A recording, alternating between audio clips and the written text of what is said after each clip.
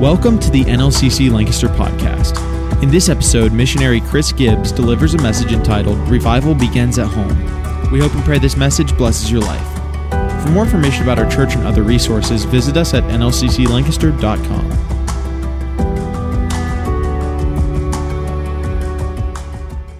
Acts chapter 1, verse 8. I'm sure many of you can quote this by heart. But ye shall receive power after that the Holy Ghost has come upon you, and you shall be witnesses, say witnesses, unto me both in Jerusalem, say Jerusalem, and in all Judea, in Samaria, and unto the uttermost parts of the earth.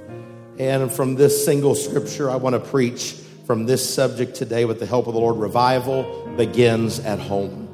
And if you would lift your hands and close your eyes and let's talk to the Lord one more time. Lord, I thank you for my home church, Lord. I thank you for my pastor, his family. I thank you, God, for the elders in this church and the ministry that is here. God, I thank you for every guest, every visitor, every youth, every young person that has walked through the doors of New Life Christian Center. God, you have gathered us here together for such a time as this, Lord. We have come hungering and desiring and thirsting for you, God. We desire more than we can put together in our own ability. We desire more than what connections can bring into our life, God. We're not, Lord, wanting what the arm of flesh can bring or the will of man can produce. But God, we are hungry and desiring, Lord, something that has the fingerprint of the Lord Jesus Christ upon him. I want something, Lord, in my life. I want something, Lord, in my family, God, that I cannot, Lord, take credit for. But I want to step back and I want to bow down and say, look what the Lord has done. I'm asking you, Lord, today to let your fingerprint, Lord, rest upon this great church, upon every family, upon every member, every guest that has walked through these doors, God. For you have called us into this end time. You have, Lord, and gifted us and empowered us and strengthened us. And Lord, today we are hungering and we are thirsting, God, for righteousness and for the kingdom of God to be revealed, Lord. It's my prayer today, God, let revelation come. Let manifestation come. Let what has been hidden be seen, God, and reveal your will in our lives, God. For we have stepped to the door, the precipice of eternity, to the end time, God.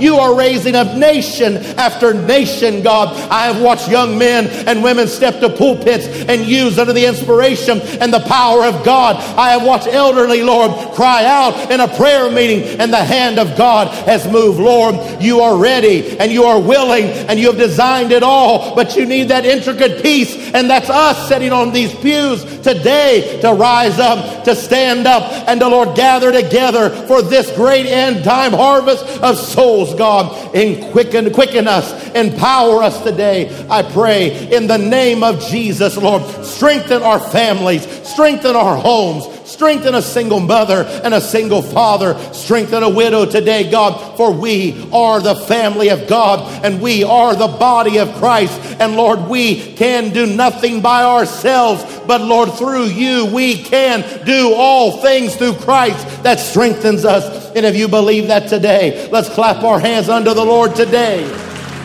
Let's thank him for his presence that is in this church, his presence that is here. Amen. You can be seated in the presence of the Lord. Revival begins at home.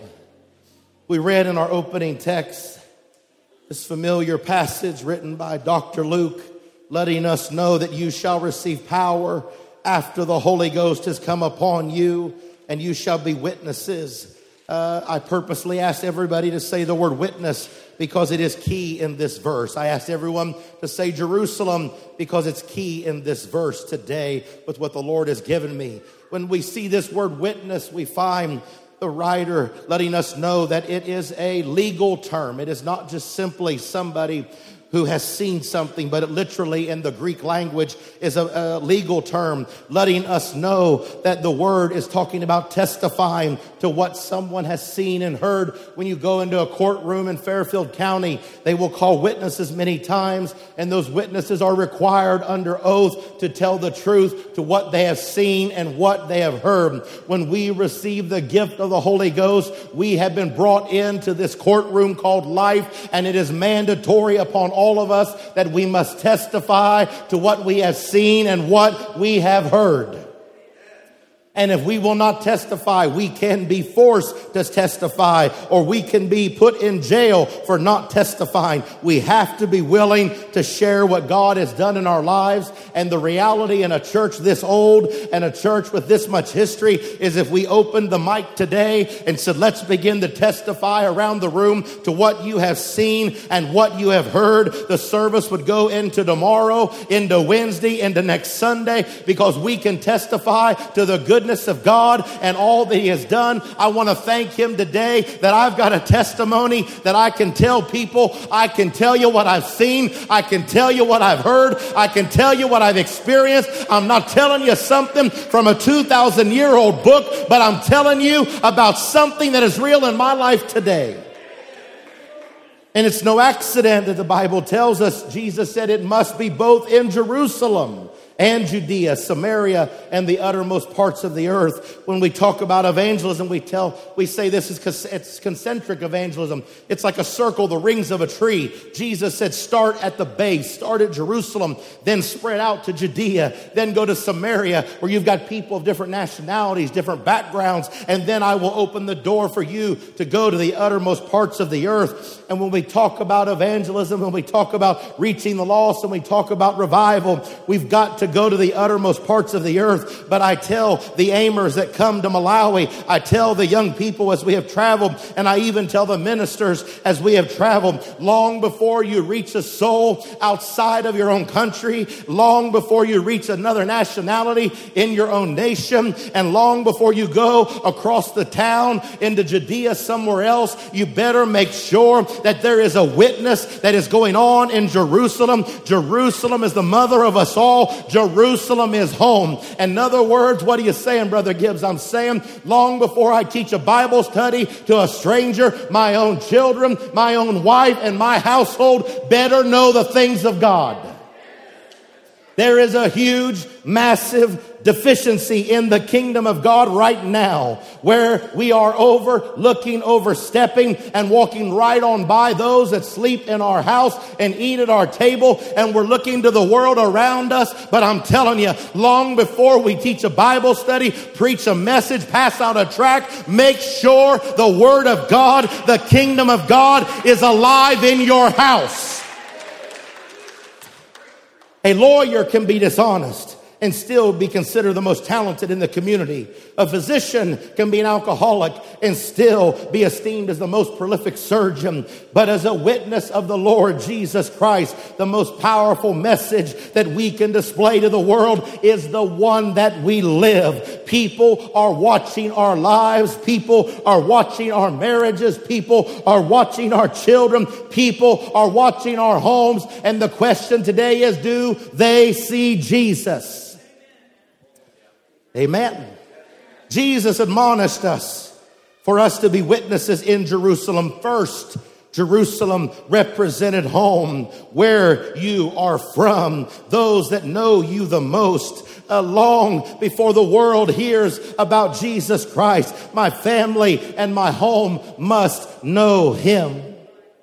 We're living in a world right now that we are seeing a direct attack coming against families.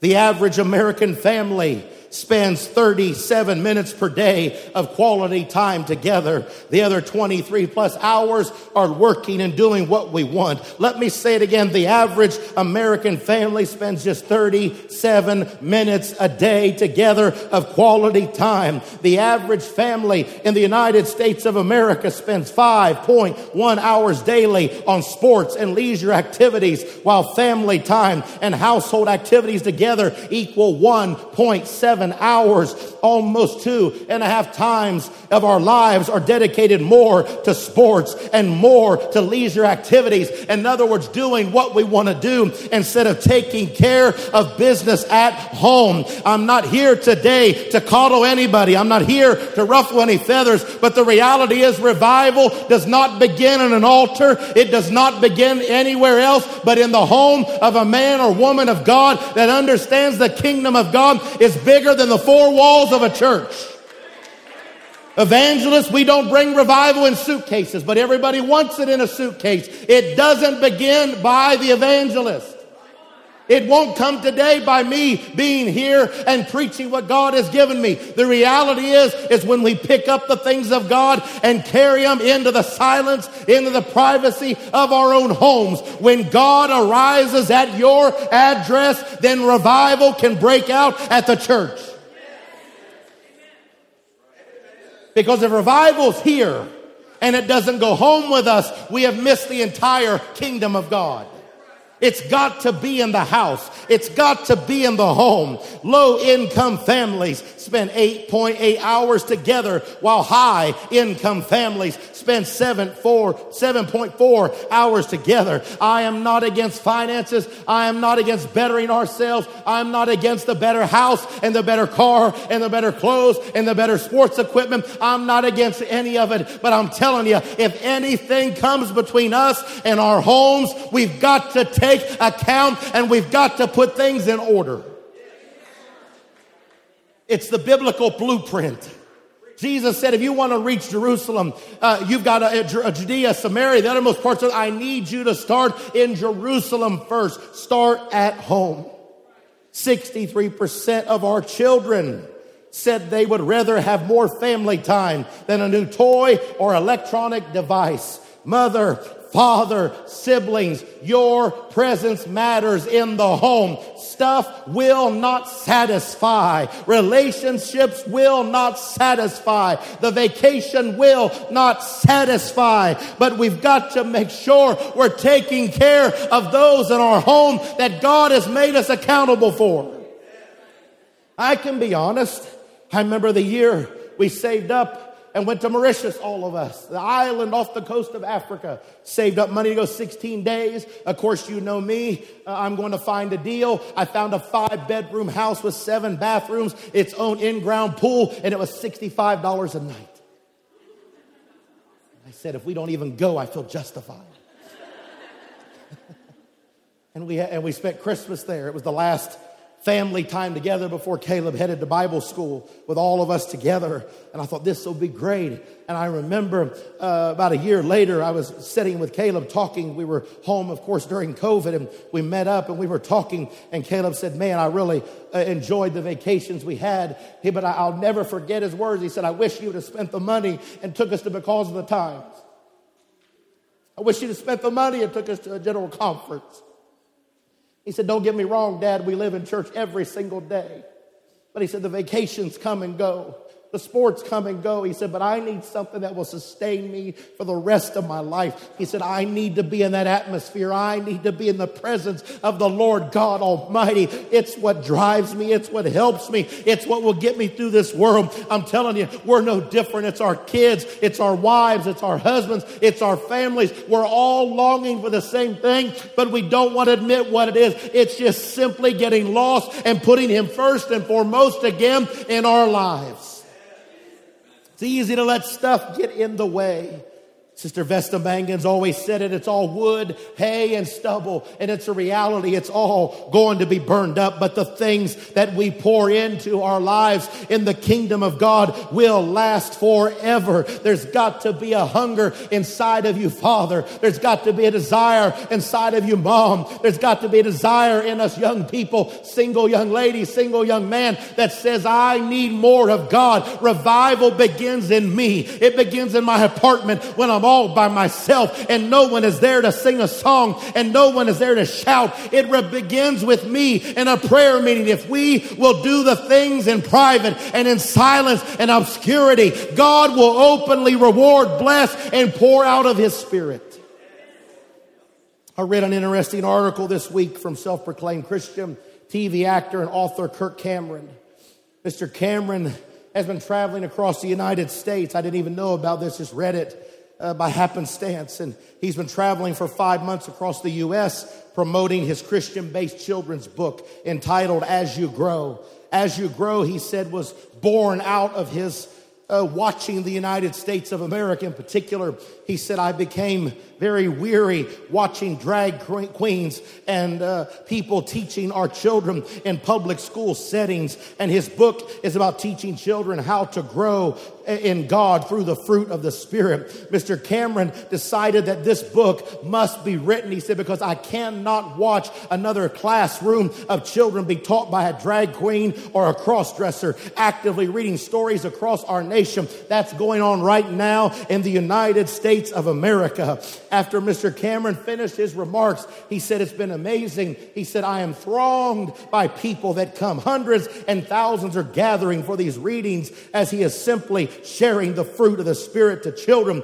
And the parents, they're panicked and they're overwhelmed and they press against him with questions. And some of the questions I wrote down, they said, we earnestly long for a return to the wholesome, God-honoring, pro-American values. He said the people want to know why is there seemingly a sudden increase in pedophiles in our world? Sexual deviants are everywhere. Why do we have so many amoral and plainly immoral educators, school administrators, school boards, politicians, community leaders, even judges determined on advancing the sexualization of our innocent children? He was quoted as saying, pushing perversion into the hearts and minds of the most impressionable among us. Why are too many of these leaders hiding their divergent sex education classes and their gender affirming curriculum from parents of students? In other words, this movement desires to strip moms and dads of the rights and the ability and the knowledge to determine when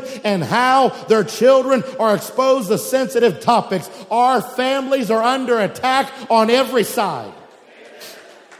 Why do these groups of decadent influencers have to gain, some would ask? In short, it was said their ambition is to totally break down and collapse the family. Their target is your children and my children. Their goal is social chaos. In some cases, they have been successful and tragically successful. That's the danger we are in right now. Revival begins in the home of an apostolic man or woman that will bend a knee in prayer and proclaim, thus saith the Lord, hear, O Israel, the Lord our God is one. If they only hear the gospel from Pastor Keller or the great ministry team of this church, we are failing. The word of God, the bread of life, has to be broken daily in our homes. And you don't need a Bible school education to make it happen. All it takes is a heart willing. Us dads don't know everything about football, but our children grow up and think we do. We don't know everything about cars, but our children grow up and think we do. Why? Because we're convincing, because we love it, we want to talk about it, and we share it. And you know what? The gospel, the word of God, can be the exact same way. It doesn't take articulation. It doesn't take an incredible mind of hermeneutics and homiletics. All you've got to do is sit down and say, there's no one like Jesus. Share your testimony. Share your story. Share an answered prayer with the children in your home, with your wives. Make sure the things of God are present in the house day in and day out, because revival is needed in our world, but it's going to begin in our homes.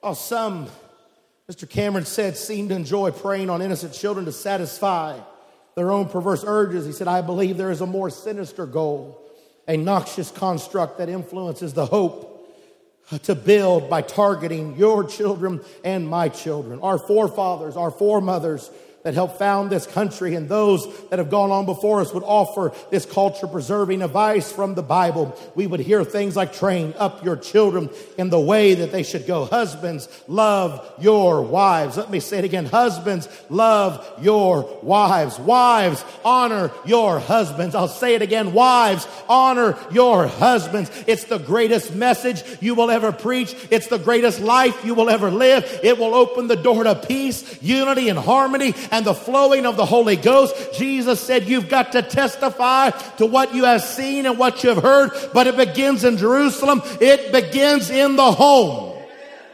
Unity begins in the home. If I am in a disagreement and I am not getting along with Penny and Gibbs and there is a conflict there, the Bible plainly tells us my and her prayers will be hindered. In other words, the Lord said, I don't want to hear your petitions, your cries, your complaints, or your victories. If you can't get this in order, you can't get this in order. I need you to make sure the home is in divine order. When the home is in divine order, then the hand of God opens the windows of heaven and revival is poured out into a man, into a woman. Long before you run the aisles in a church, you will dance your jig in a living room where the presence of God overshadows you. And it's more important than what's the daily sitcom. We are in the end time. We're running out of grace. We're in a season where we've got decisions to make, and I can be honest and frank, they are not easy sometimes. But we've all got to draw lines in the sand. There is a crossroads before all of us, and God is asking us, will we pay the price? I told somebody this week, Jonah paid the price to walk away from the presence of God, and you will pay the price to go into the will of God. There is always a cost. But I am going to pay the one that pays eternal dividends. I am going to lay up treasures in heaven. I am going to make sure me and my family, for as us, we will serve the Lord. I can't worry about that family. I can't worry about this family. I want them all to be saved. But at the end of the day, I've got to take care of Chris and Penny and JC and Caleb Gibbs.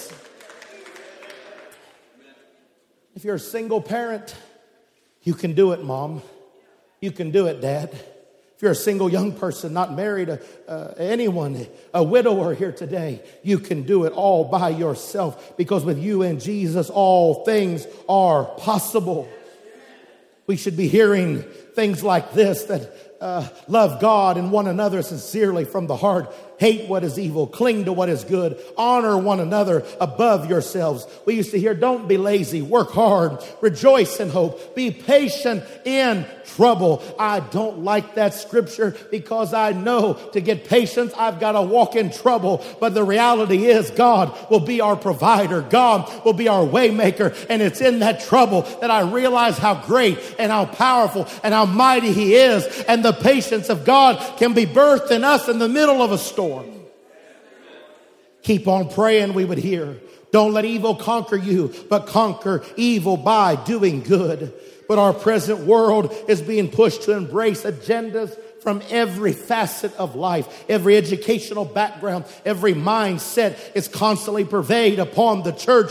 And we see that these things are not rooted in Christian values. It was in 1948, German political philosopher Karl Marx authored the Communist Manifesto. He listed his beliefs to change his known world. Karl Marx is known as the father of communism, and his teachings are currently being embraced on many university campuses across the United States of America and around the world. They're teaching it in South Africa. They're teaching it in Kenya. They're teaching it in Accra, Ghana. We are seeing these things spread from campus to campus around the world, and we are seeing these things and the effects upon the cultures and nations of our world. For some people, they're thinking, what is the Communist Manifesto? The tenets or base principles of Marxism were simple. Number one, eliminate religion. Watch our world. Think of the newspaper. Think of what we're dealing with day in and day out in our world. Number two, if you eliminate religion, number two will come to pass. You will break up the family.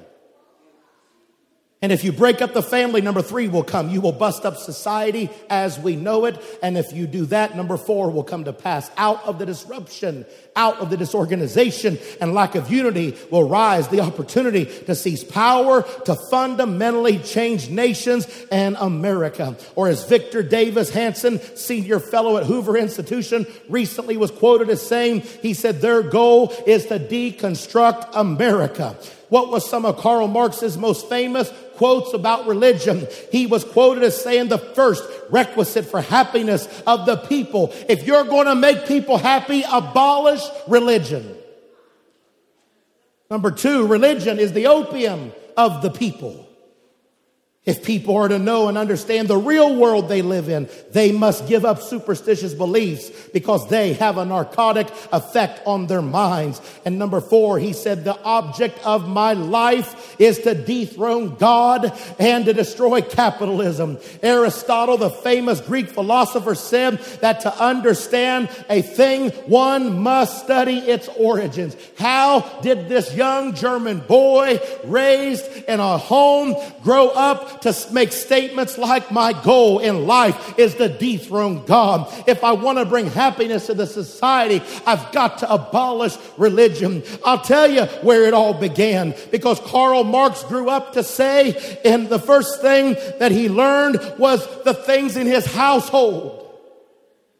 That's what molded and shaped him. It was home.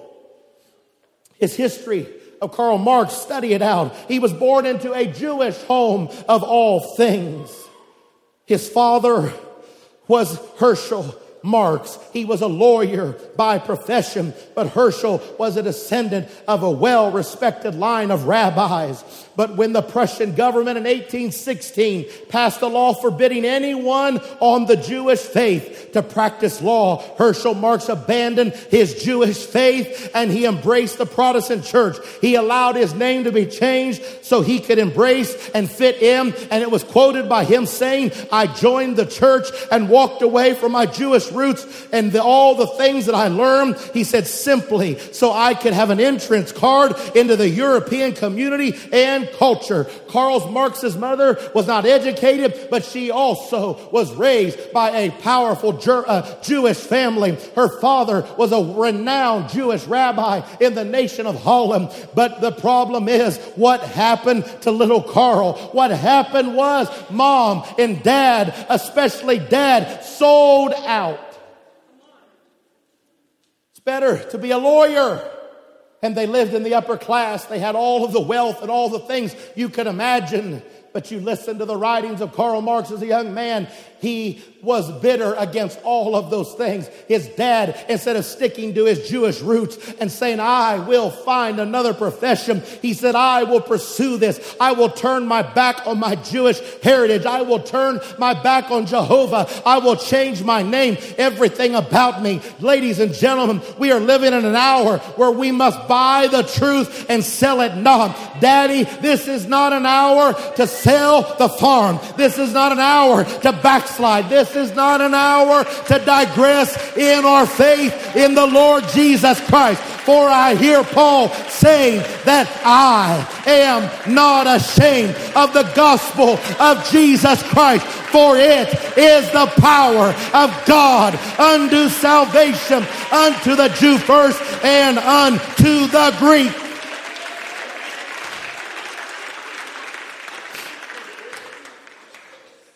We've got an atheist, communistic manifesto spreading across our world because we've got a mom and dad that refused to hold on to the things that were poured into them. This is not an hour to let go, mom. This is not an hour to let go, dad. This is not an hour, a widower, to digress. This is not an hour, single person, to step back. This is an hour where we've got to stand strong in the power of God. This is an hour where we have got to refuse to back up. This is an hour where we must understand revival begins in my home. Nobody can bring it into my house but us. We've got to do it.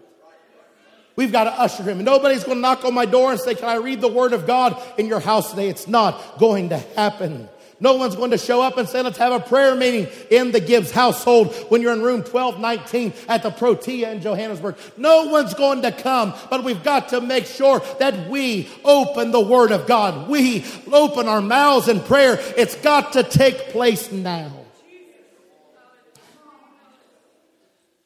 There's no time like the present. We're not here to think about what was. We're here to think about what can be. What is before us? It's all behind us. It's under the blood. Move on. We've all made mistakes as parents. We've all made mistakes as husbands or wives, spouses. We've all made mistakes as siblings, as young people. But the reality is this is the hour to make our calling and election sure in the things of God. This is an hour to put all of our eggs in one basket, if you will, because we have to understand revival begins in the home. It's in Mark 3:24 through 27. Jesus said, if a kingdom be divided against itself, the kingdom cannot stand. He breaks it down a little further. If a house be divided against itself, that house cannot stand. That word house, it means a dwelling place, your habitation. It's not talking about the house of God. It's talking about your address, where your rug and your favorite chair is. If your house be divided against itself, that house cannot stand. If Satan rise against himself and be divided, he cannot stand, but hath an end. No man can enter into a strong man's house, his dwelling, without spoiling his goods, except he first bind the strong man. Then he will spoil the house. Gentlemen, you are the strong man of your house, and hell has an agenda unleashed against you. You have got to stand strong in the power of God in this hour. If you are a single mom, you are the strong man of that house. If you are a young person living in an apartment by yourself, you are at Bible school in your dorm, you are the strong man of that house. And you've got to know an enemy is coming. And he's desiring to trip you up and to despoil the house and to spoil everything. Attacks will come against the home. Attacks will come against the family. But there is nothing that a relationship with Jesus Christ and a prayer meeting and walking with God daily in our homes cannot overcome. Don't ever underestimate the power of a prayer meeting in your house. Don't ever underestimate reading a chapter out of the Word of God that you may not even understand in your house. It's the infallible, inerrant Word of God. Let it move into the corridors. Let it walk into the kitchen. Let it flow through your basement. Let the Word of God move into our homes and watch God begin to galvanize the unit called the family. How do we ensure our homes, our families stay strong? We must let the kingdom of God arise in our homes. Let our homes truly be called a house of prayer. Let it be said the first place our children heard prayer was in our homes. Let it be said that the first place our children heard the sound of worship was not on a radio, not in a worship service, but in our homes. Revival begins in the home. It's in Hebrews 11:7. The Bible says, by faith Noah, being warned of God of things not as yet seen, moved with fear, prepared an ark to the saving of his house. He said, God's got to take care of the world, but I've got to take care of the home. And by which he condemned the world and became heir of righteousness by faith. But today, in closing, I want to share with you, and I want to draw your attention to this powerful man, Moses. There's not too many men in the scripture that captivate us like Moses, have a story like Moses, have a lineage and a history like Moses. But there's something powerful that we notice in the Word of God about Moses. This one that was called out of the house of Pharaoh to be the deliverer of the Jews from Egypt. This man, Moses, we know the story, spends 40 years of his life learning as an adopted son of Egypt. Stephen said that Moses was instructed in all of the ways of Egypt, and he was mighty in word and in deed. Then for the next 40 years, this one called Moses, he will be humbled in the Midian desert, and he will have Egypt purged out of him. Moses will learn all about the Jewish tenets of faith. He will learn about Jehovah Jireh. He will be out there tending the sheep, and he will see a bush on a mountain burning that is not consumed. He will hear the audible voice of God Almighty. He will remove the shoes from off of his feet because he is standing on holy ground. He has seen the most powerful nation in the world, and it pales compared to that mountainside in the glory of Jehovah God. Moses is given the word of God. Moses sees the finger of God write the commandments. Moses is hearing all of these things. I need you to rise up, Moses, and to get back to Egypt. I need you to go bring deliverance to my people. I'm giving you the greatest commission that a man has ever received, and I will empower you. I will strengthen you. You will do signs, wonders, and miracles. You will see the greatest hand of God the world has ever known.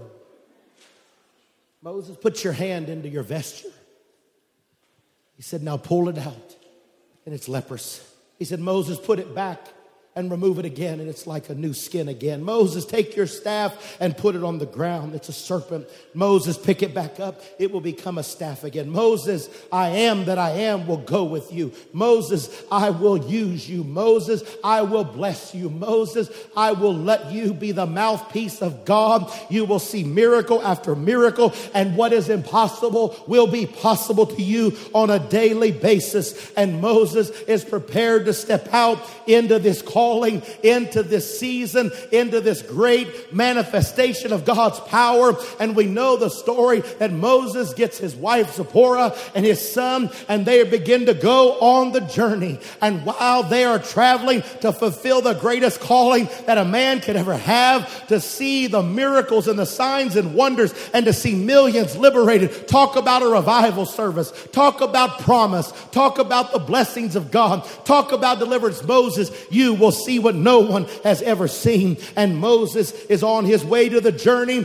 and he takes a rest for the night. We don't know where he's at on the way, but he stops at the lodge for the night, and the power and the presence of God shows up. And God is not there to pat him on the back or to give him more instructions, but Jehovah God has come with one mission and one mission only. Moses, I am here to kill you. Wait a minute. You've let him spend 40 years in the wilderness, in the deserts of Midian. You've let him learn about all of the things from Jethro, about accountability. You've learned about home. You've learned about family. He's learned about Jehovah. He's seen the hand of God. He has walked on holy ground. He has seen miracles. He has seen burning bushes. He has heard the audible voice of God. He has been given a declaration to go forward and to perform one of the greatest missions the world has ever seen. And all of a sudden, wow, he is on the way. Wow, he is going to fulfill the call of God. Jehovah has the audacity to show up and say, Moses, I am here not to discuss. I am not here to talk, but I am here to take your life. What in the world is going on? What is going on is that the Lord understood one thing. Moses, I have taught you the things of God. You know the word of God, and every male child on the 8th day must be circumcised. I know it seems like insignificant, small thing, but Moses, before I let you go into Egypt, and before I let you bring deliverance, and before my hand rests upon you, you've got to take care of home.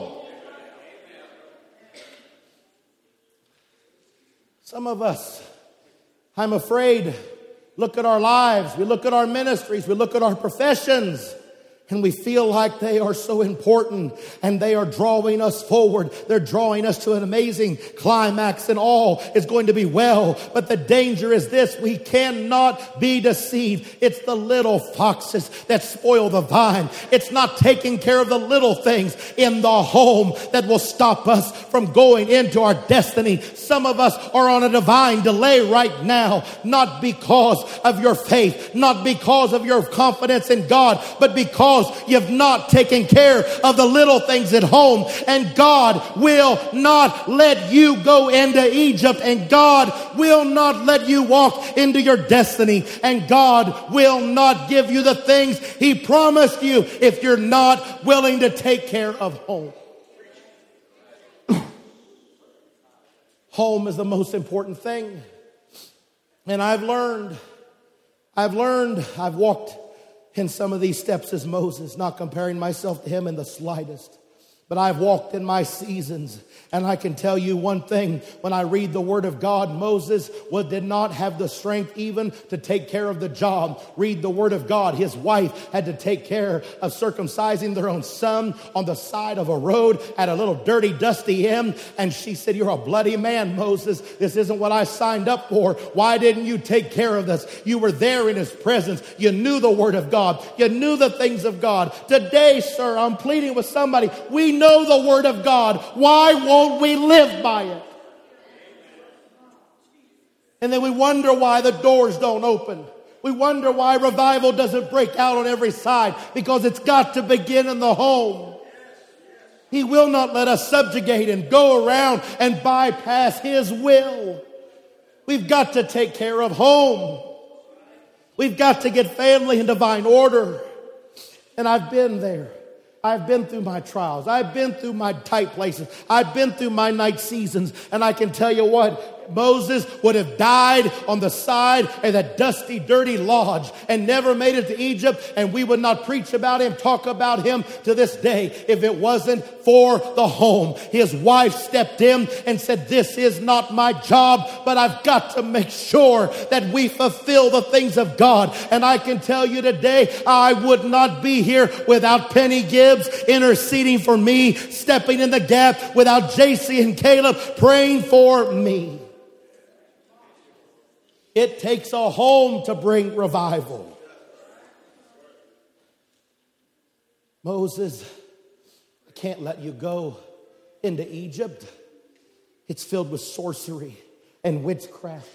And it's got false gods and idols. They're idol worshipers. I can't let you take Gershom into that city. I can't let you take your boy into that environment if you are not willing to take care of the basic things in the Word of God. Because Moses, while you are there seeing the manna, while you're there in Egypt and you're seeing the fire fall from heaven and you are seeing these water turn to blood, your son will be captivated and he will be in awe of the marvels of Egypt, and your own son may be lured away. But Moses, you've got to make sure you take care of things in the home before you step out into your destiny, step out into your future. Ladies and gentlemen, men and women of God, I am not preaching just a ministry today. I am not preaching just to new people today. I am preaching to everyone under the sound of my voice. We've got to make sure we get things in divine order in our homes. Stand with me today. Deliver your children, Moses, before you try to deliver others.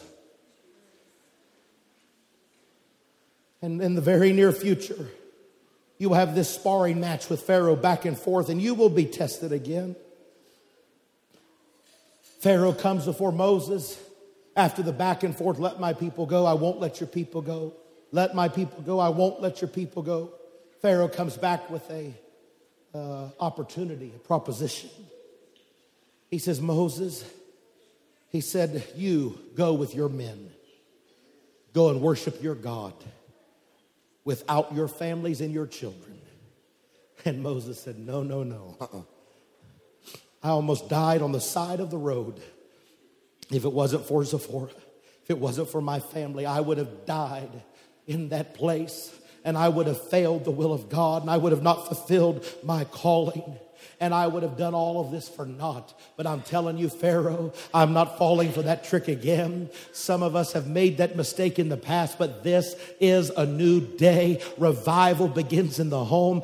Father, it's never too late to step into that role. Mother, it's never too late to step in that role. Young person, single, widower, it's never too late to step into that role and say, "As for me and my house, we will serve the Lord. I will press into the kingdom. I will open the bread of life in my house. I will pray. I will worship. I will not wait for a church service to be the thing that pulls me into His presence. But on Monday, when I am all by myself, I can step into the presence of the Lord God Almighty. On a Tuesday, after getting a text I don't want, I can jump into the glory of God and worship my way to a victory. On a Wednesday, when I'm facing the problems, I can worship my my God, on a Thursday when despair knocks on my door, I will lift up my eyes unto the hills, for my help cometh from the Lord. On a Friday when temptation arises and wants to draw me here or there, I will stand sure on the word of God, knowing that though I sit in darkness, the Lord will be a light unto me. I will stand my ground. And on a Saturday when it seems like it's time to step back and to do whatever, no, on that day I have made up my mind. I am preparing for the house of God. I am preparing for what God is going to do tomorrow in my family.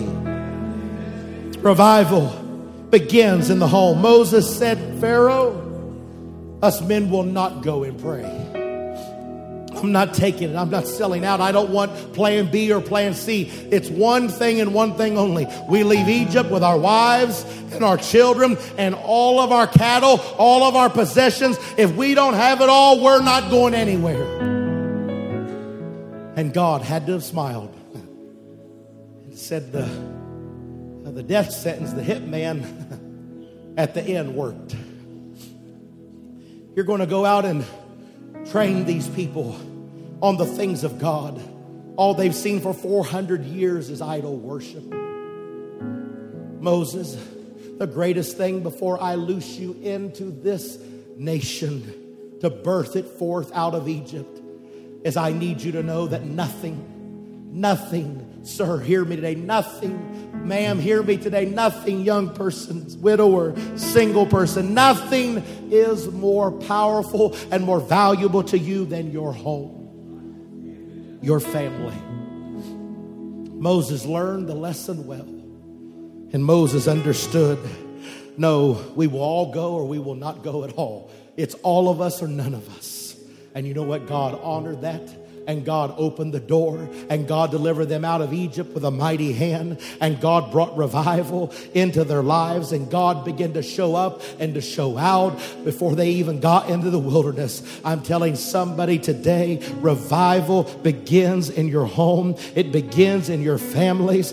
And I want the ministers to come as directed by Pastor at the early part of the service. And after the ministers begin to make their way, I want people that to gather together with your family. As New Life Christian Center has always said, if you are here alone and don't have family, you will be adopted quickly. It is about the family of God. We stand at the door of end time revival. And if we are going to be that piece of the puzzle my wife talked about, it's got to be taken care of in home. It's time, sir, to square your shoulders and to step out into the wind and say, my God will make a way where there seemeth to be no way. There are families here today that you are under attack. There are marriages here today that have become cold and distant. It is time for God to send the fire of the Holy Ghost into our homes, into our marriages, into our families again. And when we do that, when the family is whole and the family structure is in divine order, you will see then children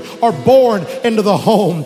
Babes will come into the kingdom. Altars will produce. Souls will be saved. But it comes back to making sure the home is in divine order.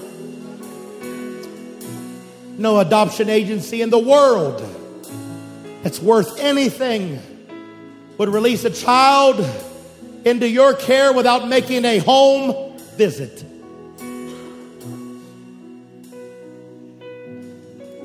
The Lord's here today. And He's making a home visit. And for some of us, we're swallowing hard right now.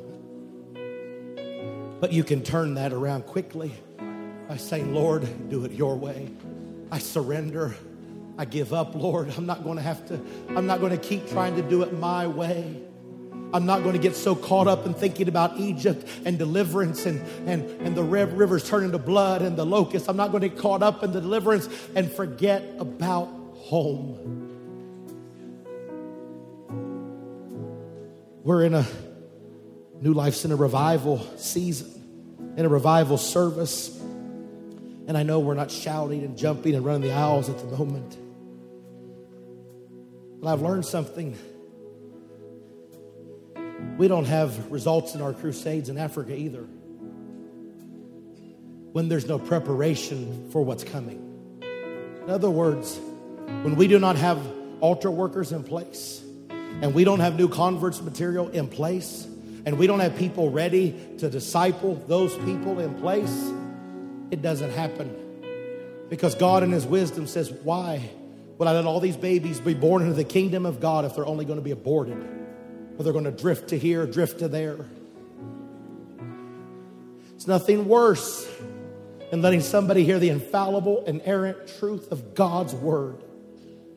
And then there's nobody there to hold them, train them, nurture them, let them disciple into the kingdom of God, and then watch them drift into false doctrine. We've got to make sure things are right in our homes. Brother Gibbs, we're not in ministry. Oh, yes, you are.